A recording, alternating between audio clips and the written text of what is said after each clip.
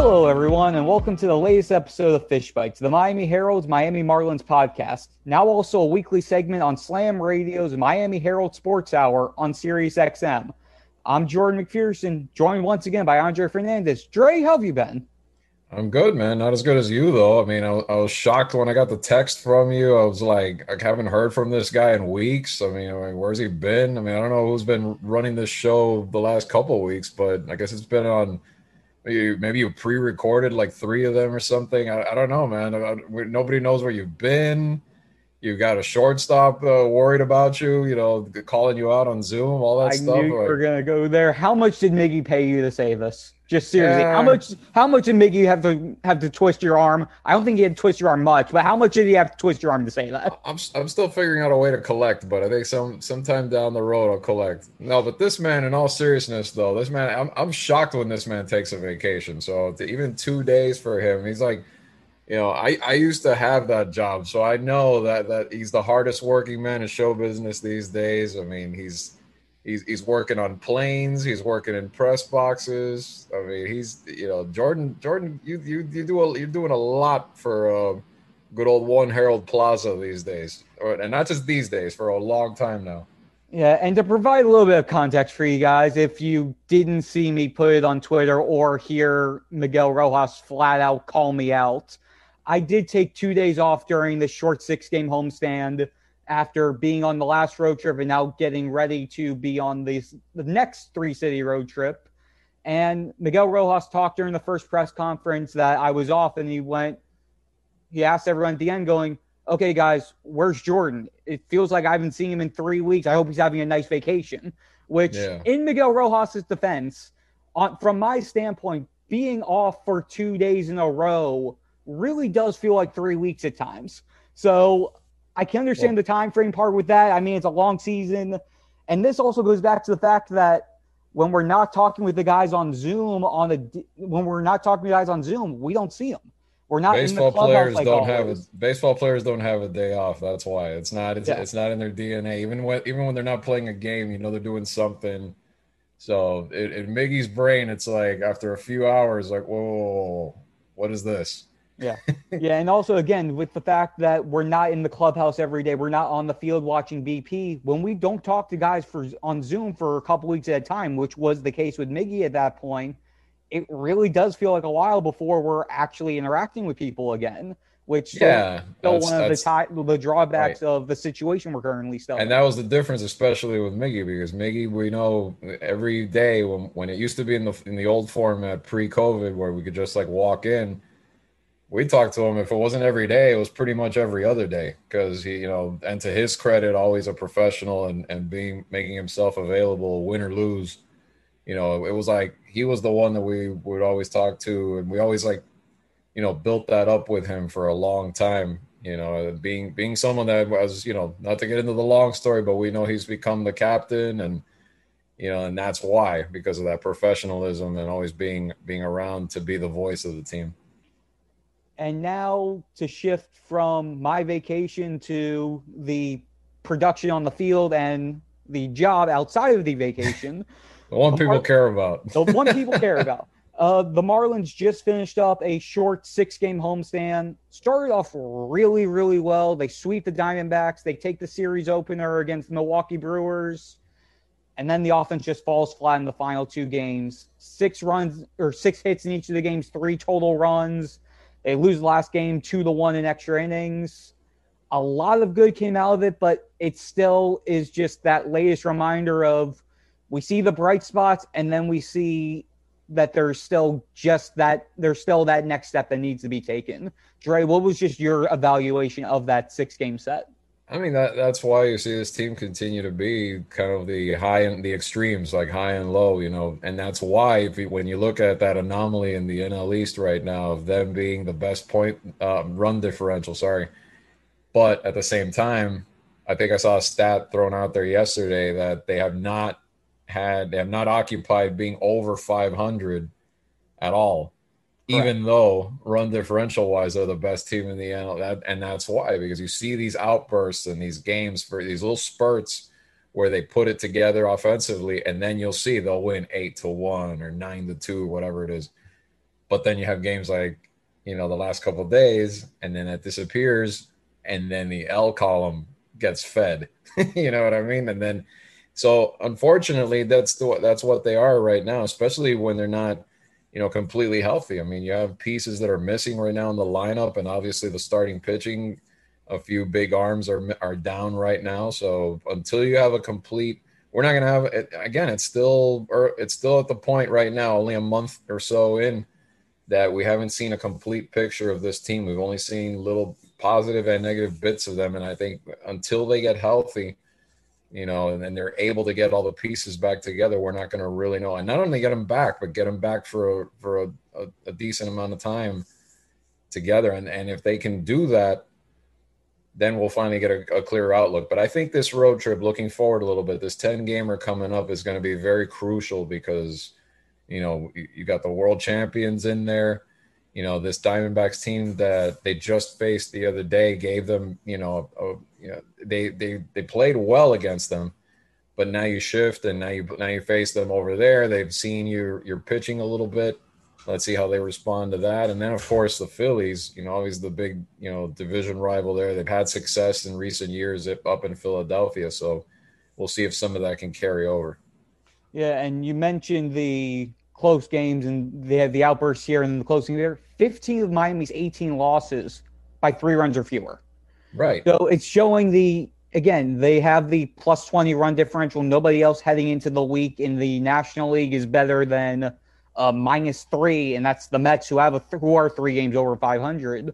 But the Marlins digging themselves into that 1-6 hole with a lot of close games, and then having to claw their way out. They're lucky that they're in a division that's to the point where you're 3 games under and you're still 3 games out of first place.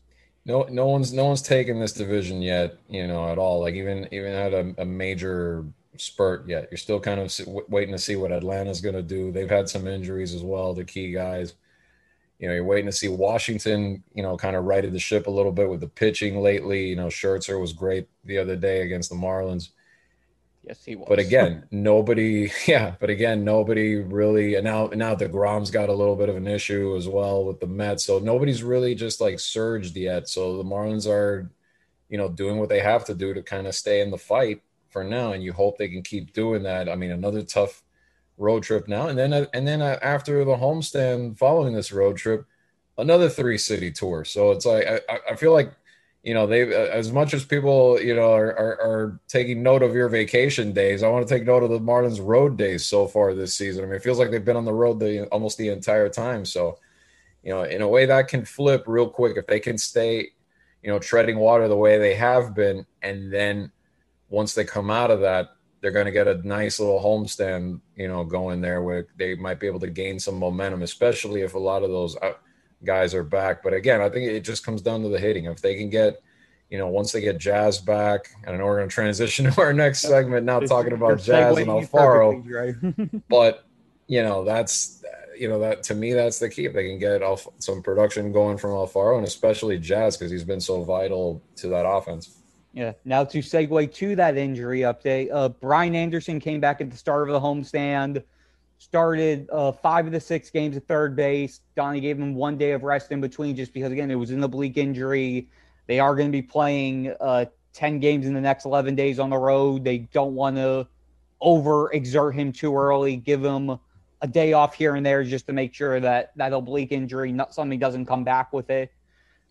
Jazz Chisholm and Jorge Alfaro, both who were dealing with hamstring issues, are scheduled to start rehab assignments on Tuesday. Marlins general manager Kim Ng said on the TV broadcast Friday that the hope is that if all goes well, they'll be able to join the team by this weekend, which would put them on track to return either in the LA series this weekend or the series after that when they close out the road trip in Philadelphia. And then Eliezer Hernandez threw a live BP session to Jazz Chisholm and Jorge Alfaro on Saturday, which progresses him to the point where hopefully he can start a rehab assignment, but then you still have to get him built up. So right. He's still going to be a little bit of a ways away, but he is luckily the farthest along of the starting pitching trio now, which the others are Edward Cabrera, who threw a bullpen session. Sixto Sanchez is still working on flat ground. So Sixto, Kim said the earliest to expect him is June. Edward Cabrera looks like he'll be closer, but obviously you're going to need to start him in AAA just because he hasn't been in the big leagues and you don't want to just throw him into the fire right after an injury. But Sixto will likely be June. And then George Guzman, who was part of that quartet, got moved to the 60-day IL. So he's going to be a ways away if we see him at any point right now. But again, they're getting healthier. You're seeing movement. Also, Starling Marte started taking dry swings after fracturing the rib. So, Starling Marte. Let's not forget about how big he's been. Yeah, he's been pretty valuable before that injury, no doubt about it. But I mean, I guess he kind of got lost by the fact that Lewis Brinson has actually been filling his spot pretty well, especially this homestand. You've got to give Lou a lot of credit for what he's done throughout this homestand and toward the end of that road trip to finally look like things are starting to come together. What a fun series for Lou, too, to do it against Milwaukee a little bit. You know, as we know, the team that traded him. But, I mean, it's good to see because we even talked about that. I think it was the last show or the one before about, Brinson getting that opportunity again. And he's rolling with it. Like he's seizing the chance and he's looked a lot better at the plate. You're starting to see you see the power that's always been there if he can be more consistent at the plate. And this is his chance. Like I said, he had built a little bit last year, and when there was some positivity finally for him in terms of the results he was putting up, and now he's been able to carry that over a little bit. And wouldn't it be something if he could kind of, seize that job down the road where you're talking about all these outfielders on the way up and he's been in danger of being that guy that just falls out of it, because we keep waiting for Brinson. What if finally we're seeing the beginnings of him, establishing himself there like they always wanted in the first place. So good. That's good to see for him. But going back to the injury part, out of all of that, I think the Eliezer thing was very encouraging because he was supposed to be that number 3 guy in that rotation. So the sooner you can get him back, the better, because Sixto, like Kim Ng said, is going to be a little bit. And right now, and you just really can't count on, Cabrera and Guzman, guys that haven't pitched, barely. Well, one hasn't at all and the other barely in the major leagues. You can't just have that and say, okay, that's the patch that's going to come in for the rotation. They have to go through it still. But Eliezer is the one guy that has the experience that you think as soon as we can get him, at least we don't have to be scratching and clawing for those 4th and 5th spots like they've been. Yeah, and that was going to be my next part of this because we've seen how great Trevor Rogers has been. We know how good Sandy Alcantara is. We know how good Pablo Lopez is.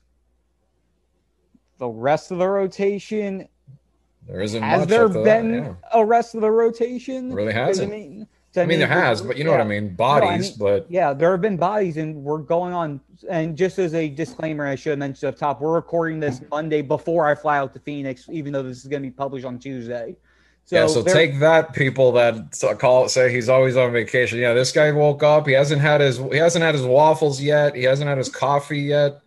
He's here in a t-shirt doing this podcast just 8 in the morning. He's got to fly 4.5 hours out to Arizona. Tell me this man's not working. Yeah, but to go with the timing of this, the Marlins are doing another bullpen day to open the road trip. It's going to be, I believe we can consider this the third time they're doing a bullpen day since all this happened. And only 3? I feel like they've had 5 or 6 of these already. Surprisingly, because I mean, if you want to include the one Paul Campbell start where he actually was the first guy out of the pen, we can consider that 4. So 4. And the Mets game that got suspended was supposed to be a bullpen day as well. That's why. Okay. So it could have been 5. So basically, it's anywhere from 3 to 5 depending on how you technically define it. Yeah, too many, and still with all the rehab that's still coming for these guys, it could be another 3. Exactly. And then that last spot was bounced around between Daniel Castano, who has been middle of the road at best and lackluster otherwise. Nick Neiter, whose 3 starts have not impressed. And then it's the openers, have Ross Detweiler throw 2 innings, have Jordan Holloway throw 3, have John Curtis throw to, have Adam Simber throw to, and just patch it together. Which to the Hasn't John bullpen, Curtis pitched like in every game this year almost? Adam Simber has pitched in almost every game. I Okay, believe John both of them Curtis has really. as well. No, they both have been workhorses, and they both have finally started to figure it out as well. I mean, Yeah, the bullpen overall, if I'm right, since that first 8-9 games where they really were bad, they're hovering around a 2 ERA from the bullpen. Which of course it yeah. helps when you have those bullpen days where you go 8 innings and you're shut out. You do 8 shutout innings. But But that's the whole thing. How exactly, sustainable is that? And to me, exactly. honestly, it's not. And that's where eventually these guys, like they're going to need Eliezer back. They're going to need. And you talked about a couple of those other guys, but think about it. Again, we go back to it. How much major league experience does Castano have? How much major league experience does Neidert have? And you're throwing these guys into these roles where typically you're trying to bring them along, kind of break the ice and really get that experience at the first time, but they're being thrown the fire and asked to do this. And they're if the results aren't spectacular, I mean, that's understandable, So again, not that we're talking Eliezer's coming in and he's going to be Kershaw, but he was pretty good in the spring. He And I was think good in it's a 2020 stable. before the injury too. Yeah, and he's a guy that can stabilize at least that third spot there, and then you can kind of maybe one less that you have to patch and piece together until let's say Sixto were to get back and stuff like that. But still 3 weeks minimum, and probably more on Sixto because she said June, but I think that's into June, not Yes. June 1st. All of a sudden he's right there, ready to go. Yeah. Yeah. To break down the relief appearance numbers, since you asked about that, Dylan Floro has actually done the most, 17 of the 33 games. Richard Blyer, Adam Simber, and Yimi, 15 games each. Anthony Bass and John Curtis, 14 games each.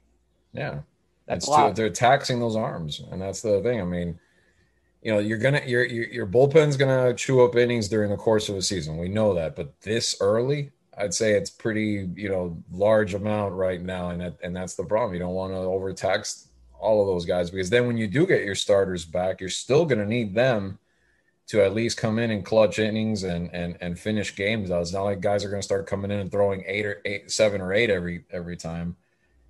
Maybe Sandy will if Sandy keeps throwing 6 or 7 at least, but beyond that that bullpen usage thing, I think it's an ongoing theme with this team and something to continue to keep an eye on because it's really not sustainable in the long term right now until they can get some of these bodies back.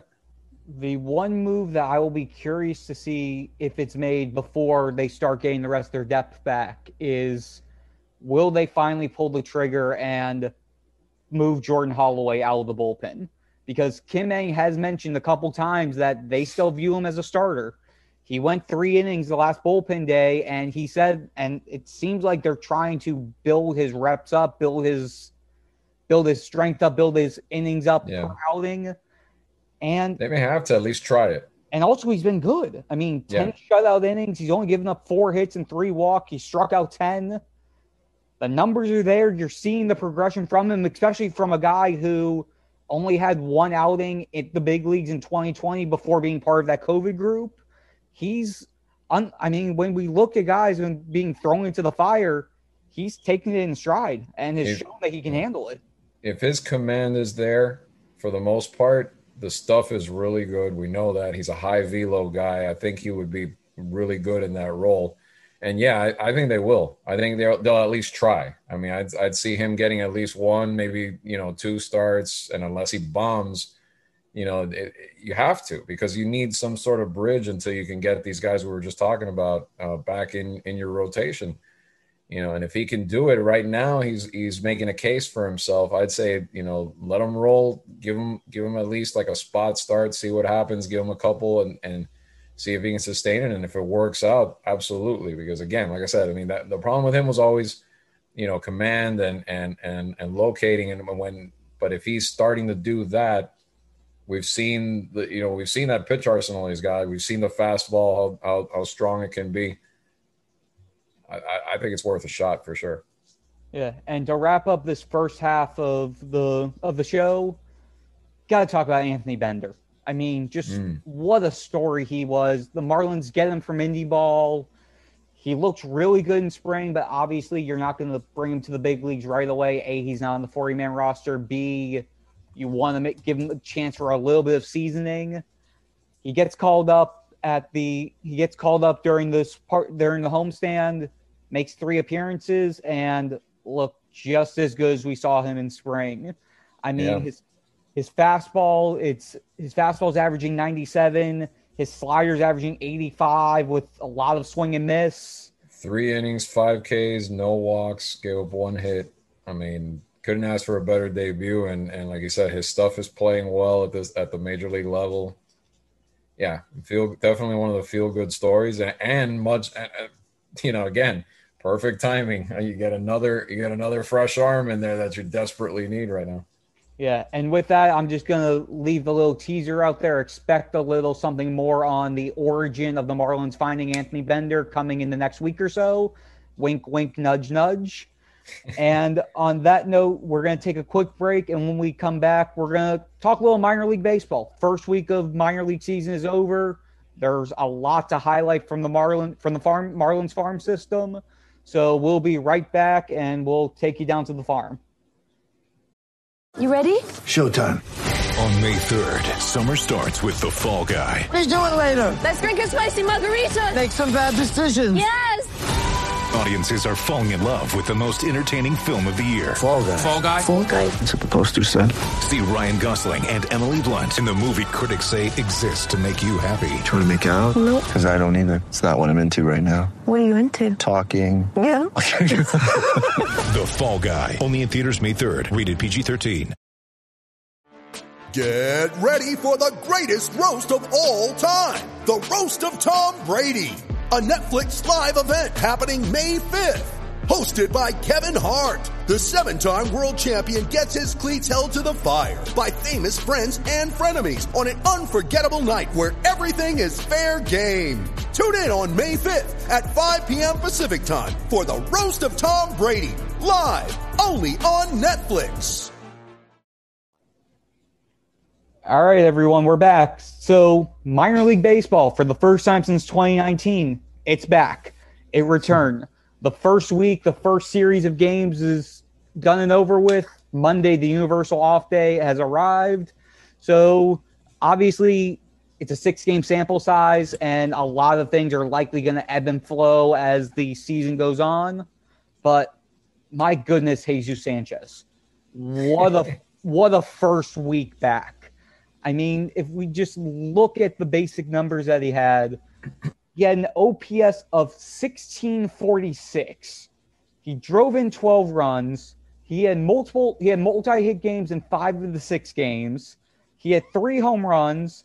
He had a 5-for-5 game, which he was a double short of the cycle. His defense was great. And he looks like he's having fun, which we noticed, which will be in the story online on the Miami Herald website at some point on either Monday or Tuesday. Just, he was struggling a lot mentally when he went 1 for 25 in the big leagues and was called down, and just the grand moment of making his debut went awry. He basically said that baseball stopped being fun at one point. Between that shock of what it takes to be a big leaguer and then some early struggles when he was in the Winter League, he just found times that he wasn't having fun playing it, and then had a mental switch. Things turned around, and the happy-go-lucky, upbeat, optimistic, really good baseball playing Jesus Sanchez has finally come back. Well, I think even if it's not as far as like fun, but I think the fact that he just wasn't stressing, I think is the biggest thing, because that was the feedback I got. I remember when I did the project for Baseball America on him, was the moment got to him. That was the phrase I kept hearing last year when it was the 1 for 25 and all that. I think he just put too much pressure on himself being called up. I mean, he was obviously, everybody's happy when they get called up, but it really just, all kind of overwhelmed him from it. And he didn't just play within himself and let his natural, tools and what he knows how to do at the plate just kind of, come through. And, even if you don't have great results, but I think that how drastically bad it was contributed by that. And now, but they said, the other part of the feedback there was the second he went back, I remember to the alternate training site last year, they said, okay, he's him again. So what happened? It was just like the big stage got to him for the first time. But the hope was, continue to work. And then when you next get your opportunity, things are, he's going to look like the prospect with the toolsy prospect that they expect him to be. And again, it's not the major league level yet, but I think this is maybe like a snapshot of him kind of like doing some of the things you just said and really getting back to the swing that he can put, showing the power, showing the ability to hit, to all fields and produce, and consistently produce as well. And then, you'll see, but if you've read it yet, or you're about to read about the time you listen to this, but the description of the plays he can make in the outfield too. We know this guy, again, 5-tool potential guy that can be a future outfielder for this team and a really athletic, really exciting one as well. And it's good to see, but I'm hoping that he'll get his chance sooner than later, especially with this depleted outfield right now, that maybe you will have a Jesus Sanchez sighting in the corners somewhere down the road, because, they could use that boost, especially if he's playing with himself, not getting too caught up in the moment. Yeah, playing with himself, and also he has that lefty bat, which the Marlins really don't have in their lineup right now. They have Corey Dickerson, they have Isan or Jazz, right, whoever ends up at second, which plays so well. Bat. Yeah, right, exactly. Which plays so well at home, and when you project that future lineup, we're always talking about how many lefties potentially could be there in the next year or two, and he is front and center as one of those guys. Yeah, and the switch from hitting to pitching, Marlins 2020 draft picks, there were some pretty good debuts there. And yeah, I know Max Meyer is normally where we need to start, but I think we need to start with Jake Eder. I'm Vandy kid, he's also in the Double-A rotation.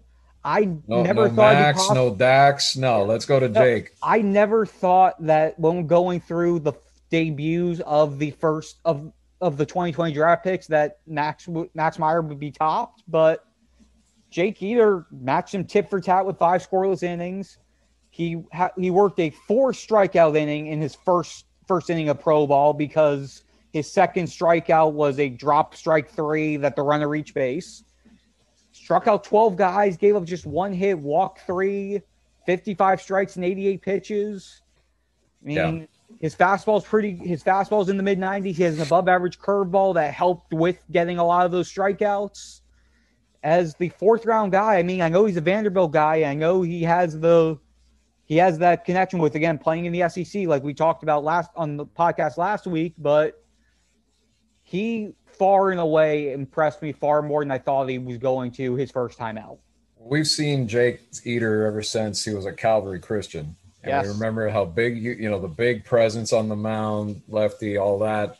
And he showed it since then. But in college, the biggest thing was consistency, because he struggled a little bit at times. He was like really, the stuff was off, the command wasn't there, and it really hurt him. But then you had this Jake Eder, and he showed that at times. And that was a big part of why Vandy won the College World Series, because of when he did pitch that way. But it's also created him as in a projection where we don't really know if this is a starter. We don't really know if this is going to be an elite reliever, and we still don't know. But you do know that this package does exist to go out there and do what he did this past week. And if he does, again, it's another boon for this pitching staff down the road. And I think it was good to see, because, right out of the chute, you wanted to see a big jump. And these guys, he's one of the guys that was mentioned a lot as one of the guys from that draft class that definitely they wanted to keep an eye on. And they meaning the Marlins organization, and scouts too are saying, if he could take a jump if this kind of a pitcher shows up, if he has the control, if he has the command and working the secondary pitchers as well as he did this week. So again, it's 1 week, but you saw the good Jake Eder. Now it's a matter of, can he keep on more often than not doing that, and not really struggle and slide into some of the old habits that he's had before over the next few weeks, and stay consistent. Was this an accidental make Andre Fiolo moment? I forgot the Calvary Christian connection until you brought it up. No, you know what? That doesn't go that far back. That doesn't go that way. Chris Chinea, that threw me a little further back because Chris Chinea is older than Jake Eater, I think. Yeah, he is, and that goes back to about 10 years ago when he was at Gulliver almost. I mean that one, yeah, not this one though. Okay, and now he was over there with your boy that went to Florida. The other pitcher, I forgot his name right now. I'm drawing a blank. It's too early in the morning. The two of them were at Calvary. I'm blanking. We'll figure this out after the podcast, and I'll mention it in the write-up. Yeah. But now to go to Max Meyer. Again, he also went 5 scoreless innings. He was on a pitch count, innings count. They weren't going to let him go over 75 pitches or 5 innings. 5 scoreless innings. Has a no-hitter through 4 2/3. 1 hit allowed, 1 walk allowed. The walk was erased by a double play. 5 strikeouts, mostly thanks to that slider that sits between 86 and 90 and has a lot of movement. Fastball sat between 93 and 97. His final pitch was clocked in at 96 mile an hour per the MILB TV broadcast. And he just looked good. He looked like the guy that the Marlins said they were getting when they drafted him 3rd overall last year. Yeah, and they couldn't wait to see him. Again, he's one of the biggest. Let me rephrase it. Not he was one of the biggest disappointments. One of the biggest disappointments of not having the season last year was not being able to see what we saw to Max Meyer because they just couldn't wait. But now you're seeing it against other competition. And it's encouraging because this is the guy that could be a future piece in this rotation when he's pitching with that kind of velo, with that kind of nasty stuff with both the slider and the fastball. And again, early on, he's still in a pitch limit. You know, we're going to, like they said, they're probably only going to pitch him. It's not going to be once every 5 days in the beginning. It's going to be kind of, once a week, give him a couple extra days and try to keep his arm fresh. But I think he's going to be a must-see early on, up there in Pensacola because this is a future potential rotation piece here, and I think it's going to be exciting to watch that arm develop and the way they manage him carefully. Yeah, and just to quickly run through the other 3 guys, Dax Fulton pitching for the first time in a live game since September 19 when he underwent Tommy John surgery. 3 innings, 3 earned runs on 4 hits and 2 walks with a pair of strikeouts. Obviously, the numbers themselves don't look great, but everything really just imploded on him in the 2nd inning. Gave up 2 hits. He gave up 2 4-pitch walks, had a couple wild pitches, but he also struck out 2 with the curveball that shows a little bit that can be an above-average pitch. Kyle Nicholas in Beloit, 5 innings, 1 earned run, allowed on 1 hit, walked 4, struck out 8 through 80 pitches in 5 innings. Got into the 6th, but was taken out after he gave up a leadoff walk in the 6th. A lot of stuff to like and really good start for him. And then 3rd-round pick Zach McCambley gave up 2 runs on 4 hits and 2 walks over 4 innings, and he struck out 7. So there were a lot of good pieces there. And again, it's 1 start. Let's see what happens as they continue going, as they face teams again, as people start getting more reports on them. But overall, pretty impressive stuff for 5 pitchers, all of whom are among the Marlins' top 25 prospects per pipeline. Yeah, I mean, I treat these a little bit like spring training where, the results, you kind of take them, a little bit of grain of salt, you look at it, but especially with that in Dax's case, because to me, the biggest victory is Dax's pitching. Especially coming off the surgery, you need to get this guy on the mound again. You need to get him pitching as much as possible, obviously within reason, but to get him going again, get him back into that usual baseball rhythm of pitching again. And I think you saw the glimpses. I mean, I'm not looking so much strictly at the final numbers, but really, the little bits, like you talked about how he used his curveball, and that was a good sign. How the strikeouts were there attacking the zone. The qualities that they were looking for in another guy that a lot like Max Meyer, I think is a vital future piece of this plan.